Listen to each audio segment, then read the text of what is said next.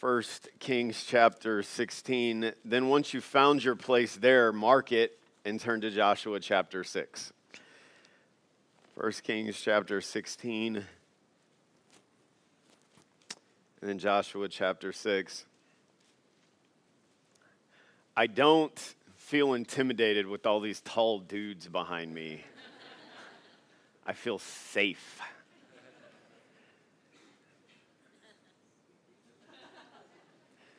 Garrett makes me nervous, but otherwise, no.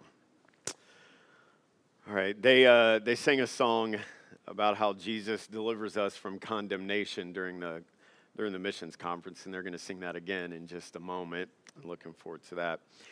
Joshua chapter 6. Look at verse number 17, and I'll do a little bit of review when we get to it.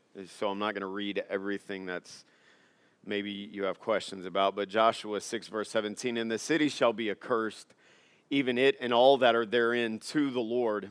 Only Rahab the harlot shall live, she and all that were with her in the house, because she hid the messengers that we sent. And here's one reminder: Rahab hid the spies because she believed in God. It wasn't a works-based thing. Her faith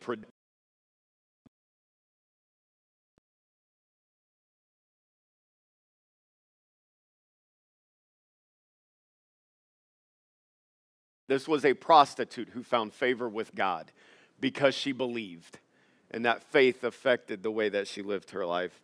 In verse 18, and ye in any wise keep yourselves from the accursed thing, lest you make yourselves accursed. When you take of the accursed thing and make the camp of Israel a curse and trouble it, but all the silver and gold and vessels of brass and iron are consecrated unto the Lord, they shall come into the treasury of the Lord. And so they go up, they destroy all that's in the city, with the exception of Rahab and her family that was with her in that specific location. And then all the vessels were to be saved. All the precious metals were to be saved for the use of the Lord in the tabernacle. Go down to verse number 26. Actually, start in verse 25, just because I like the reminder. And Joshua saved Rahab the harlot alive, and her father's household, and all that she had. And she dwelleth in Israel even unto this day, because she hid the messengers which Joshua sent to spy out Jericho. And you can find in the book of Matthew, I believe, where Rahab is actually a part of the lineage of Jesus Christ. I love it. It's wonderful. Well, God in the Old Testament is not a gracious God. He's a gracious God from beginning to end and eternity. He's a gracious God. But notice verse 26, and Joshua adjured them at that time, saying, Cursed be the man before the Lord that riseth up and buildeth this city Jericho. And then this is a prophecy that you'll see that was fulfilled in 1 Kings chapter 26. Joshua begins to speak about someone he does not know, but inspired by God. He knows this will come to pass. He shall lay the foundation thereof in his firstborn, and in his youngest son shall he set up the gates of it. The title is this: There is no statute of limitations with God. There is no statute of limitations with God. You may be seated. Thanks so much for remaining standing to honor God's word as we read it. At this time, we'll enjoy the special, and then we'll get to the sermon.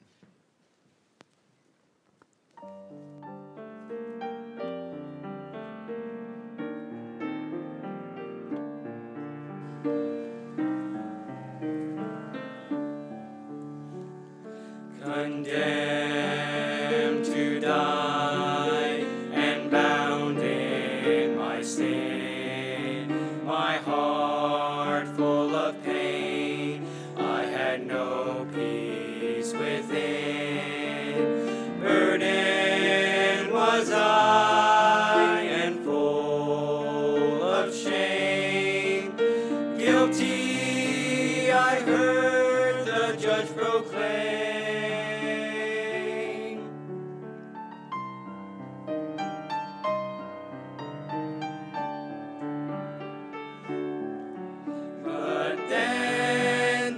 was one, a spotless lamb, who came and by my side did stand.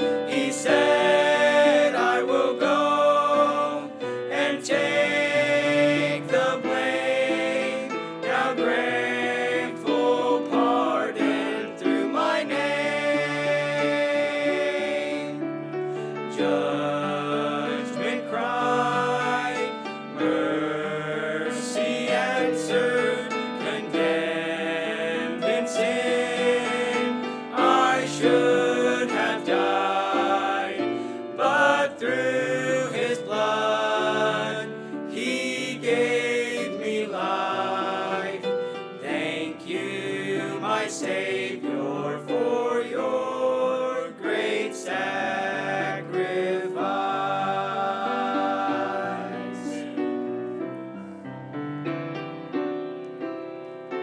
Now when the enemy comes to me and tries to condemn me for the way I used to be, I remind him that not only did Jesus take my case, he took my sins to Calvary and died in my place.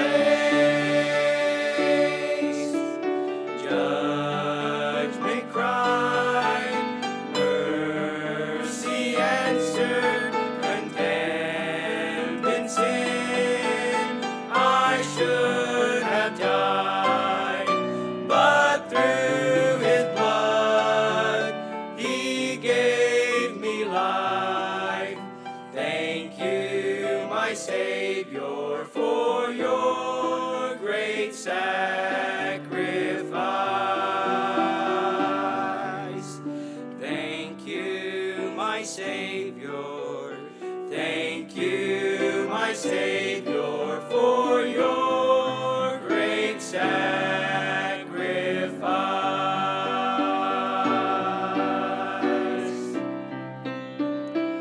Your sacrifice.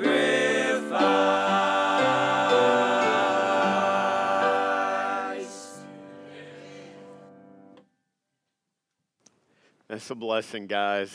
Great job. I love that idea. That truth is wonderful. Judgment called and mercy answered. And I am so very thankful that we have full pardon through the name of Jesus Christ. It's a blessing. And I love it that those guys know how to sing. Now look, I don't credit Brother Michael with that. That's all Miss Nicole right there. So good job, Miss Nicole. And Brother Michael is actually okay with that. Man, guys can sing too. And it's good. I'm thankful we got all kinds of ladies and all kinds of men that God has blessed with musical ability. And so thank you for ministering to us in that way. And by the way, it's good to have this reminder. During the offering time, the reason that we give and then we are just listening, because that song is an offering to the Lord as well. And I trust every one of our musicians when they play, I've said this to them, that time, the goal is to just play as unto the Lord. And then we can just participate in it. So I'm just on the coattails of Miss Nicole's skill this morning. And I'm like, Lord, in my heart, I'm playing that well for you right now. Y'all didn't get that. You're not all that talented. So just jump on the bandwagon with her. Lord, if I could play to you, sound something like that. That's what's in my heart. Now, if my hands actually start doing it, it won't sound like that. But so just as a reminder, that is what's going on. So in our text, a statute of limitation is a simple legal definition is this. It's the maximum time after an event within which legal proceedings may be initiated. So there are certain crimes that a prosecution or an effort to deal with them, they must be dealt with within a certain amount of time, or you can no longer bring charges, or you can no longer initiate a legal proceeding in the case, or the case will be thrown out because it's not within what the law defines as a statute of limitations. Now, there are certain crimes that I'm thankful there are no statute of limitations with them, like terrorism. Right. However long it takes to catch you, then it should be dealt with. Murder.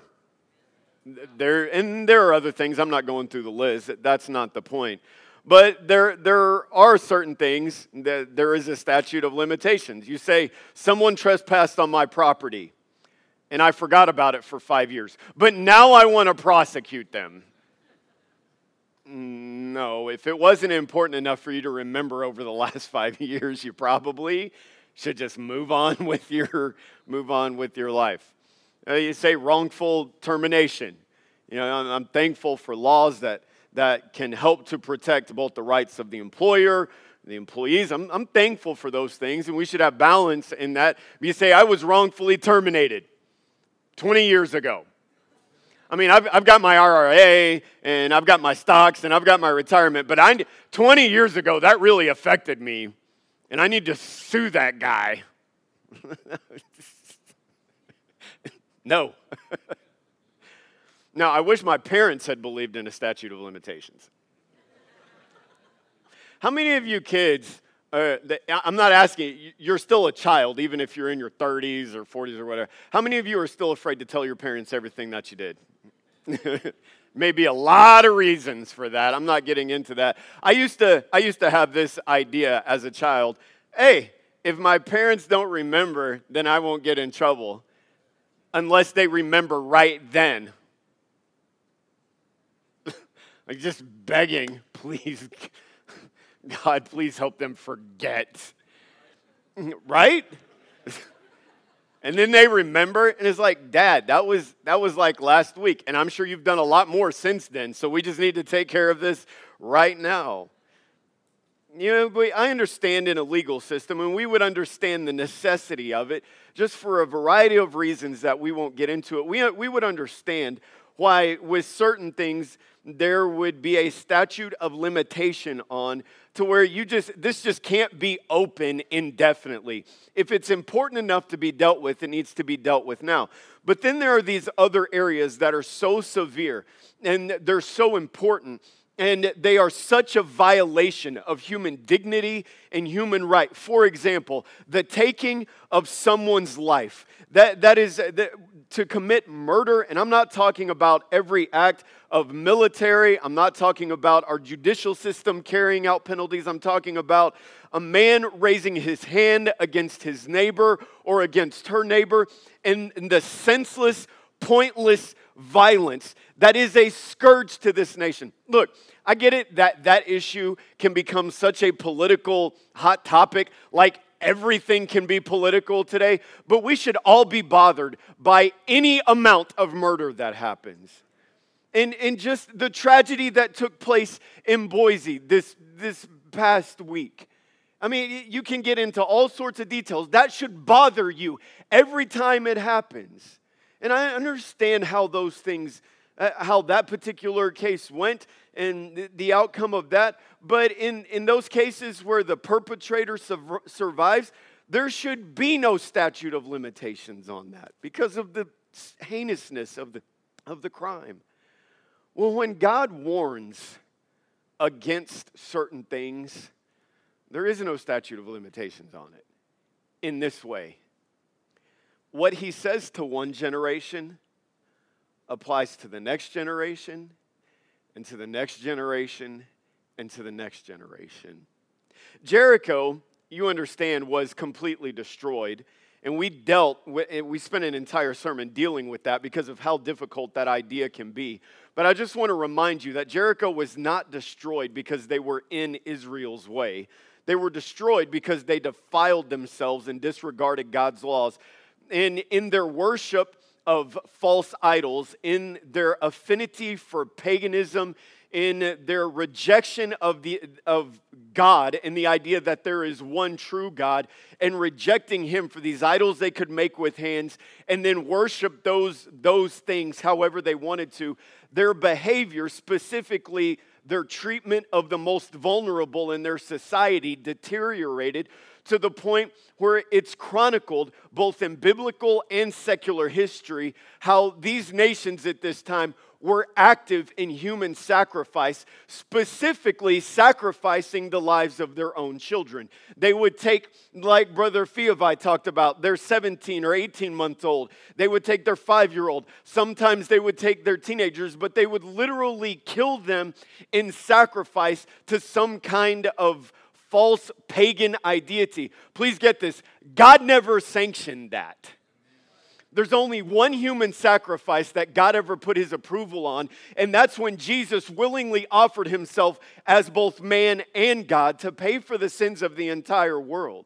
And so the city of Jericho had deteriorated to the point that their violence towards their own young and their own people and their perversion and the way that they mistreated people, it had to be dealt with in force. And so God ordered the city to be destroyed. In that, we're not going back and dealing with all that. I've told you before, subjects like that, if you have questions, come and talk to me. But God gave command for how the children of Israel were to handle all of this. Number one, all the precious metals were to be consecrated to the Lord's service. In verse number 19, we read about that. He details that. Eventually, through the conflicts that you'll engage in, as was the custom in that day, you'll reap the spoils of war. You'll benefit from harvesting the crops in this land. But this first belongs to God. And that's a good reminder that when God blesses us, we ought to have a heart to be able to give him and respond to him first. But he warns them, Joshua warns them in verse number 18 and verse number 19. There will be things there that appeal to you. This will become relevant in chapter 7. There will be things there like silver and gold. There will be stacks of money, and there will be really nice clothes, and there will be some furniture, and there will be some vessels that you would love to have for yourself, thinking they can make you wealthy or make you happy. You need to stay away from those things because of the way that this city is and because I've separated it unto myself. You're not supposed to take those for yourself. Guard yourself against having more of a desire to have the things of Jericho than the God who gave you victory over Jericho. And so with the exception of Rahab and her family and her house, everything was either consecrated to the Lord or it was destroyed. Then in verse number 26, Joshua adjured. It's a strong warning. Now, I understand that we don't talk this way anytime. We don't talk this way today. We don't speak this way today. But if you were to make a statement like this, I adjure thee, I'm really serious right now. I need you to take this seriously. That's what he was saying. You've had that kind of conversation with your kids. You know, some conversations, or with your spouse, or with your friend. Sometimes they're just casual and they're fun and you can just laugh. But there are other times where the intensity is real. And you say, listen, I need you to take this conversation seriously. You wouldn't use the word, but this is what you're doing. You're adjuring them. You're trying to compel and motivate them to understand the severity and the significance of what you are about to communicate. And so Joshua, inspired by God, this wasn't Joshua's warning, this was God's warning. He issues the warning of a curse on anyone who rebuilds the city. Cursed be the man before the Lord that riseth up and buildeth this city Jericho. He wasn't talking about building something on that location, but trying to rebuild the city as it once was, trying to restore Jericho to its former glory. Remember, Jericho was destroyed under the judgment of God, and so it needed to serve as a reminder of what happens to a people when they reject God, and because they reject God, their treatment of each other deteriorates to the point that they sacrifice their own children in the worship of idols. And so that rubble, those broken down walls and that broken down gate were to serve as a generational reminder that if you don't take God seriously and you don't allow His love for you and faith in Him to affect the way you treat others, and your behavior deteriorates to this despicable of this terrible of a level, then there is a judgment that you are going to incur on yourself. And so you walk by those walls, we need to be careful. You walk by those walls, I'm not really taking God as serious as I need to. You walk by those walls, my attitude towards people isn't what it needs to be. I need to take God seriously. So the ruins of Jericho were to serve as a reminder of that. Those reminders are good for us. Well, they are. In a couple of weeks, we're going to honor veterans. Veterans Day comes up in something like a week and a half. We're going to recognize it 2 Sundays from today. Some great things planned. I'm excited about it. It's going to be good. I'm thankful for the people who enlist for the sake of our nation. We need to remember that sacrifice. But we also need to remember the losses and the bad decisions and the casualties, because it's a reminder of what can happen. One of the reasons Andrea and I choose to keep the remembrance of 9/11 in front of our children is because that kind of thing can happen again. We're just like, oh man, everybody just loves each other. No, everybody doesn't just love each other. I want people to remember the sacrifice. I want my children to be motivated by the stories of people who run into a building to save lives. I want my children to understand that there are enemies that have to be taken seriously. I want the reminder. I want the memorials to serve as a reminder that we need to take certain issues very seriously. But there's no issue more serious than a relationship with God and how your faith in Him should affect the way you live your life. In Jericho, with those walls broken down and that city gate destroyed, it was supposed to serve as a reminder that if we don't take God seriously, judgment can come into our lives. Well, fast forward some 530 years. And that's a long time. Go ahead and turn to 1 Kings chapter 26, but don't read anything yet. Just listen to this. 530 years approximately between Joshua and this statement and when this actually occurred. Notice these things that have happened. The entire book of Judges and all of those fluctuations, all of the leadership changes, men like Gideon, men like Samson, women like, Jael in the nail, hallelujah. Awesome woman. Deborah. Some amazing personalities that were used by God. Then you get into the prophet Samuel and how amazing his ministry to the nation of Israel was. Then you have King Saul and how he started well, but he finished really poorly. Then you have King David and how God gave him victory over his enemies, and King Solomon and the incredible peace and prosperity that was under his reign. Then you have Rehoboam and how that he became entitled and he became arrogant as a young king. And the kingdom was divided into the northern and southern kingdoms. And so at this point in 1 Kings 26, the nation has been divided for many, many, many years. And now in chapter 16, we're under the reign, the nation of Israel, the northern kingdom, is under the reign of Ahab, who quite possibly, according to the biblical record, may have been the worst of all the kings. And in the text even says, he and his wife Jezebel, they caused Israel to sin in a way no other king did, or at least it has that implication. So notice what happens in their day. Verse 34. In his days, referring to Ahab, did Hiel, the Bethelite, build Jericho. Now notice this. He laid the foundation thereof in Abiram his firstborn, and set up the gates thereof in his youngest son, Segub, according to the word of the Lord which he spake by Joshua the son of Nun. Now please go back to Joshua chapter 6, verse 26. Cursed be the man before the Lord that raiseth up and buildeth this city Jericho. He shall lay the foundation thereof in his firstborn, and in his youngest son shall he set up the gates thereof.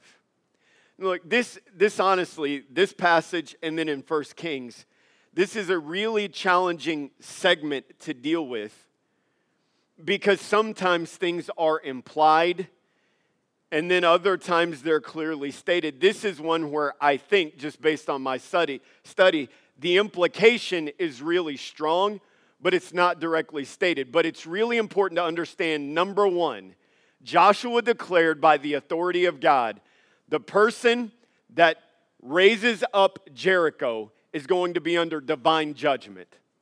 So number one, it's not a good thing that we're talking about. Now, Joshua uses this language. He'll raise up the wall in his firstborn, and he'll raise up the gate in his secondborn. And then you go to 1 Kings 26, and it says it uses the same language. Hiel raised up the wall in his firstborn, and he raised up the gate in his youngest child. Everyone that I've read that says anything about this text, a lot of times, a lot of people have a lot of different opinions about stuff. But on this, there is universal agreement in people who research and study the scripture, from what I can see. Obviously, I haven't read after everyone. But the sources that I have access to and that I've tried to study after, this is what they say. That Hiel's rebellion against God resulted in the death of his oldest son and then his youngest son. Now, there's obviously going to be speculation about how that happened. In fact, there are some historians who say that it was a common pagan practice, and Ahab and Jezebel were full of idolatry to false gods. When you were building a city, it was not an uncommon practice to bury a live child under the foundation of a wall as some kind of sacrifice to a god that does not exist. And so, is it possible that it was that way? It's possible it's that way. When you look at the cultural circumstances of Ahab and Jezebel, it was much like it was in the days of Jericho. There was human sacrifice, there was debauchery, all sorts of things that God would say, this is not how my people should behave. But either way, whether it was some kind of outside event that took their life, or whether it was just through Hiel's own corrupt way of thinking, his building of the city of Jericho was an act of defiance towards God. And where God had said, hey, this city as it is, not that you can never use the land for something, but to rebuild Jericho in order to give honor to what Jericho was, to rebuild these walls in order to give honor to what they were, to try to restore it to its former glory. That is to defy me. It's to defy what I think about that behavior. It's to defy the command that this place is to be consecrated to me for the purpose of reminding people that I must be taken seriously and that sin against me is no laughing matter. It is a reminder. And so for anyone to violate that is going to result in significant negative consequences in their life. And so Hiel just says, like he was influenced with Ahab and Jezebel, that was kind of the cultural direction. Who cares what God thinks? That was the attitude. In culture, who cares what God thinks? I'm going to rebuild this city. And in one way or another, it negatively affected his family. Look, you say, well, the text doesn't say they for sure died, but here's what the text does say, that there was a curse from God on them. So whatever that looked like, it was not a good thing. You say, do you want a curse or a blessing on you from God? I'd prefer the blessing. You say, well, look, I can hear Hiel thinking, because I think like this. Man, that was 530 years ago. It was 530 years ago.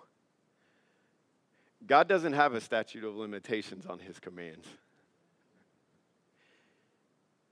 And whether you violate it immediately after he gave it, which happens in chapter 7 of Joshua, which we'll deal with in the coming weeks, or you violate it centuries later, there are still going to be consequences. When people in pride defy the God who is, there will always be consequences. Here's the statement. The warnings of God and the consequences of defying them do not expire. They may be delayed, but they are certain. Let me give you some examples, and then I'll just make a few points and we'll be done. Number one, this statement is obviously coming from a negative perspective. And please get this, there are a lot of positive affirmations in the Bible, but there's also some heavy warnings as well. And when we come to one like we did, I would be doing an injustice to Scripture to try to turn this around and say, this is just positive and we should all feel good. It's not really positive. It's a warning. Take it seriously. Okay, look, I love this about salvation. Whosoever will may come. Okay, you just said you weren't trying to make everybody feel good. No, I'm just saying we got to be true to the text. Can I just pause for a moment and say, I'm really glad Jesus loves everybody. Jesus wants to save people. Whether it's the thief on the cross or a woman who up to that point in her life had lived in a very unpleasant way, Rahab, whatever it is, Jesus came to save sinners. I love what Paul, one of the greatest preachers of the gospel, said. He came to save sinners, of whom I am chief. Jesus died for people. Jesus loves people. And Jesus wants people to be saved. Salvation doesn't depend on you looking like me, or being where I'm from, or going to church like I go to church. It depends on you having a relationship with Jesus Christ. I like it. People are like, that's just, the Bible's kind of archaic. You can have that view. But as a child of God, I believe the Bible is timeless. In statements where Jesus said this, it's recorded in the Word of God, Jesus said this, I am the way, the truth, and the life. No man cometh unto the Father but by me. That's just as relevant today as it was when he said it. Okay, so what's the consequence? You reject him, you have his judgment. You reject Jesus Christ, you have his judgment. I didn't say, no. I didn't say you have to think every way I think or go through every religious motion that I go through, because a relationship with God is not rules. Oh, go ahead. A relationship with God is not rules. A relationship with God is based on his love for you and his hate of sin and his sacrifice to redeem you to himself and your faith and willingness to believe in him. But you reject him, there's a negative consequence to it. Marriage is what God said marriage is. Loving your neighbor is what God says loving your neighbor is. Forgiveness is what God said forgiveness is. Having a right attitude is what having a right attitude, what God says it is. Hey, look, Ephesians 6:1. Guys, look at me. Front row, look at me. Look at me. You people over here. Most of you are prettier than the people right here specifically. Actually, you all are, sorry. My bad. Everybody on the front row is prettier than everybody right here. My bad. I'll hug you guys later. Get over it. Look, Ephesians 6:1 was written like 1,800, 2,000 years ago. Still just as relevant today as it was back then. You want the blessing of God on your life, you cannot have that without submission to the authority that God has put in your life. The warnings of God and the consequences of defying them do not expire.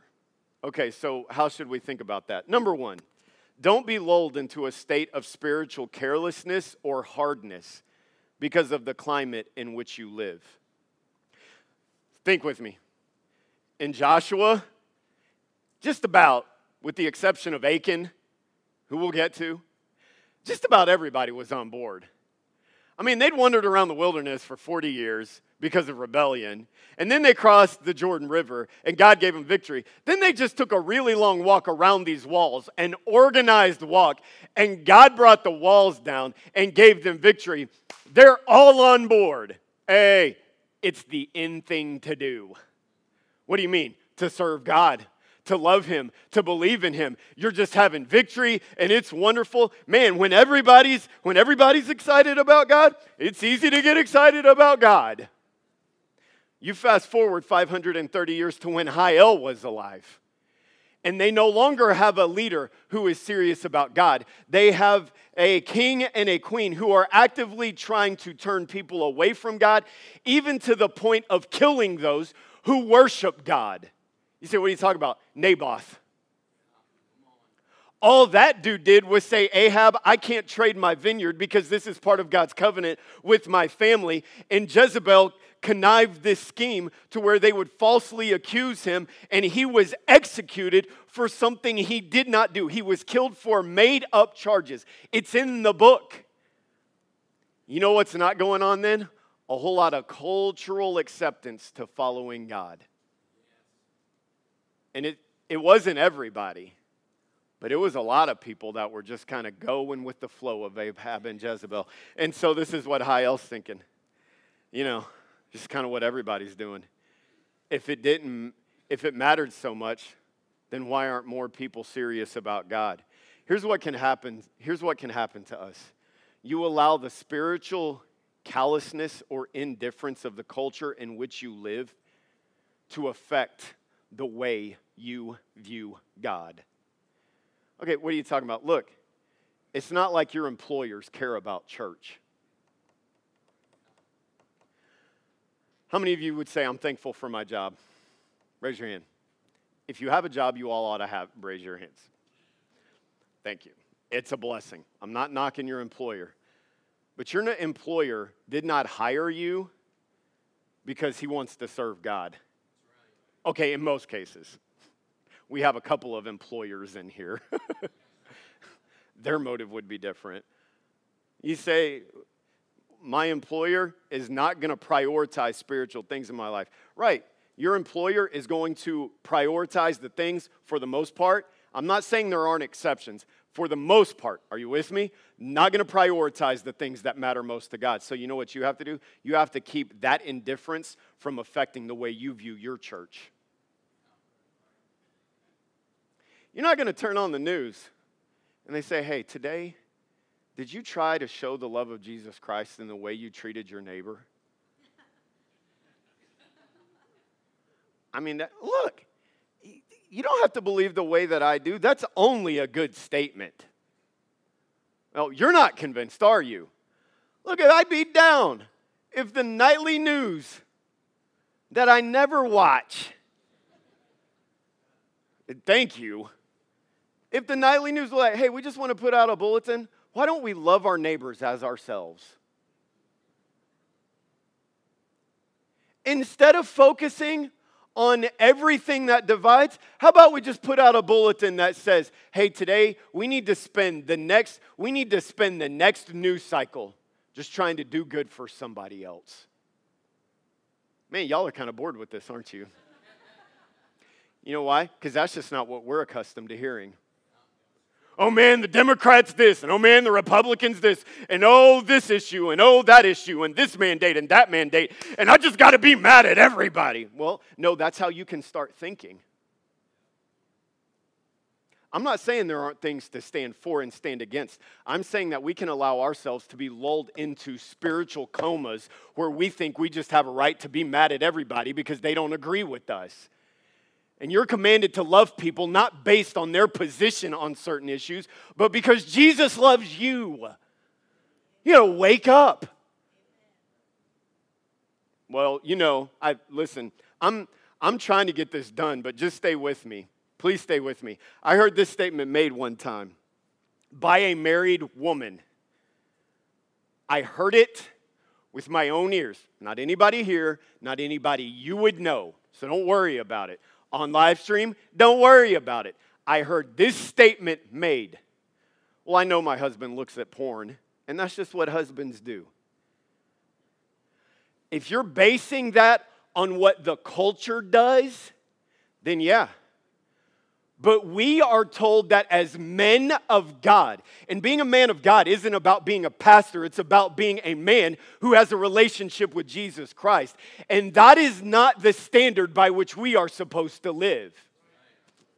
So you can say, that's just what men do. That's not what all men do. But you can allow yourself to get lulled into a spiritual indifference to where you get this attitude, well, look, everybody I hang out with is doing it. Everybody at work is doing it. Everybody just they're always making these inappropriate jokes, and they're always talking about everybody's wife and everybody's girlfriend in some kind of inappropriate way. Look, I'm not on a soapbox right now. This is accurate application. Just because men look at women like they are window shopping doesn't mean a man of God should be. That's my sister in Christ. That's a creation of God. He didn't create that woman for my viewing pleasure. He created her for me to love and respect and value like He does. Now, y'all don't need to be quiet about this. This is truth. But the culture can lull us to sleep. Who cares? I'll just do what I want to do. Say, amen. Man, talk about the guys. Good. I'm going to talk about the ladies. Well, just everybody gossips. And everybody complains about their husband. And everybody criticizes something. And I'm just going to get on the Facebooks. And I'm going to get on the gram. And I'm going to tweet my tweets. And whatever else there is to communicate what you don't like in this world. Stay focused, Pyle. I don't care how much your neighbor or your buddies or your friends are griping about everything in their life. You're to be respectful. No, ladies, if you have a problem with someone, that's okay. But you're commanded to go and handle that problem with that individual and not with everybody else. And the culture can lull us to sleep. Young people, I understand a whole lot of kids disobey their parents and rebel against their parents. And I understand there's just this expectation. We're going to sow our wild oats. Can God forgive? Yes. Can He restore? Yes. Do we preach and teach and work for all kinds of reconciliation? Yes. But you better understand this. There are consequences to rebellion. No, I'm not saying there's no recovery from it. I didn't say that because I've rebelled and there's been recovery from it. But I am telling you there's consequences for rebellion. And you get lulled to sleep. Well, this is what everybody does. And I listen to my music and it tells me to rebel. And I watch these movies and it tells me to rebel. And I watch these TV shows where it makes the man look like an idiot and it makes the mom look like she doesn't care. And that's what everybody's doing. It's not what everybody's doing. And you can't be lulled to sleep. Just because some people decided to build on Jericho doesn't mean you need to be. Number 2. Don't be deceived because of how much time goes by without God's intervention. Look, please get this. Okay, I'm raising both hands. I am a sinner. I'm guilty. I know you are, Pablo. Thank you. Can you stand up for a second? Just stand up for a second. I love Brother Pablo. He's my bro. Raise your hands. We are sinners. We agree? We didn't know each other until 2 years ago, but we know each other's our sinner. We are sinners. I'm a sinner. Just stay there. No, stand up, stand up, stand up, stand up, stand up. You know what he'll say? God has been patient with me. Has God been patient with you? Yeah. Ask me if God has been patient with me. Yes, He has. Thank you. I heard it in your heart. God has been patient with me as a husband because I'm not always a perfect husband. I'm never a perfect husband. I'm not always the right kind of husband. God has been patient with me as a father because I'm not always the right kind of father. God has been patient with me as a pastor. God has been patient with me as a friend. God has been patient with me in whatever role it is that I have. God has been patient with me. But that doesn't mean, just because He's been patient, doesn't mean He justifies. And it does not mean that there will never be a consequence. Hey, let me give you a real quick consequence. You can sit down, Brother Pablo. Thank you. This happened years ago, decades ago.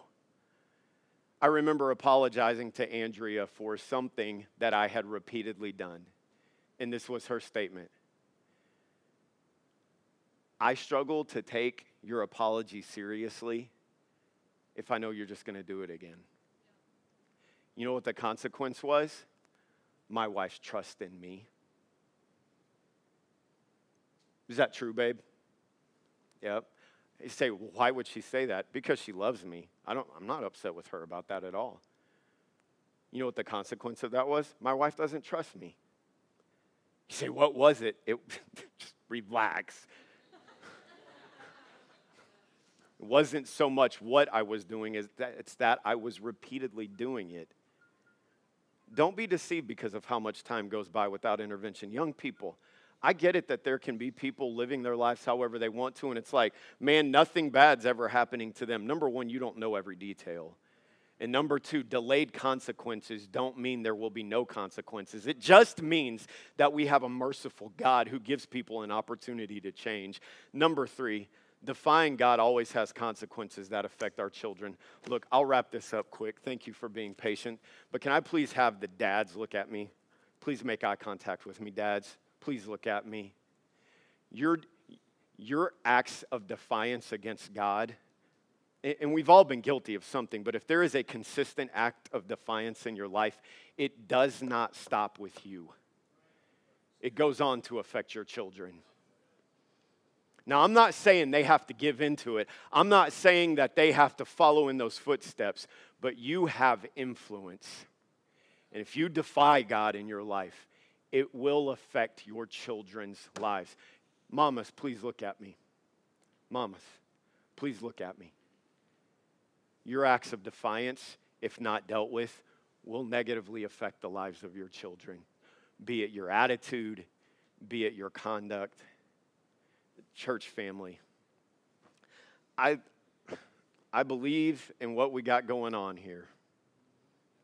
Not because of me, because of him. And look, we don't parade people up here, and we're not ever going to do that. We're not going to embarrass people. This isn't some kind of show about us. This is what you need to know. God is using this place to help a whole lot of people. And some of you would give testimony to that right now. I have been helped by being here. You would give that kind of testimony. Can I please encourage you with this? If we ever forget who we serve, this place will cease to be helpful.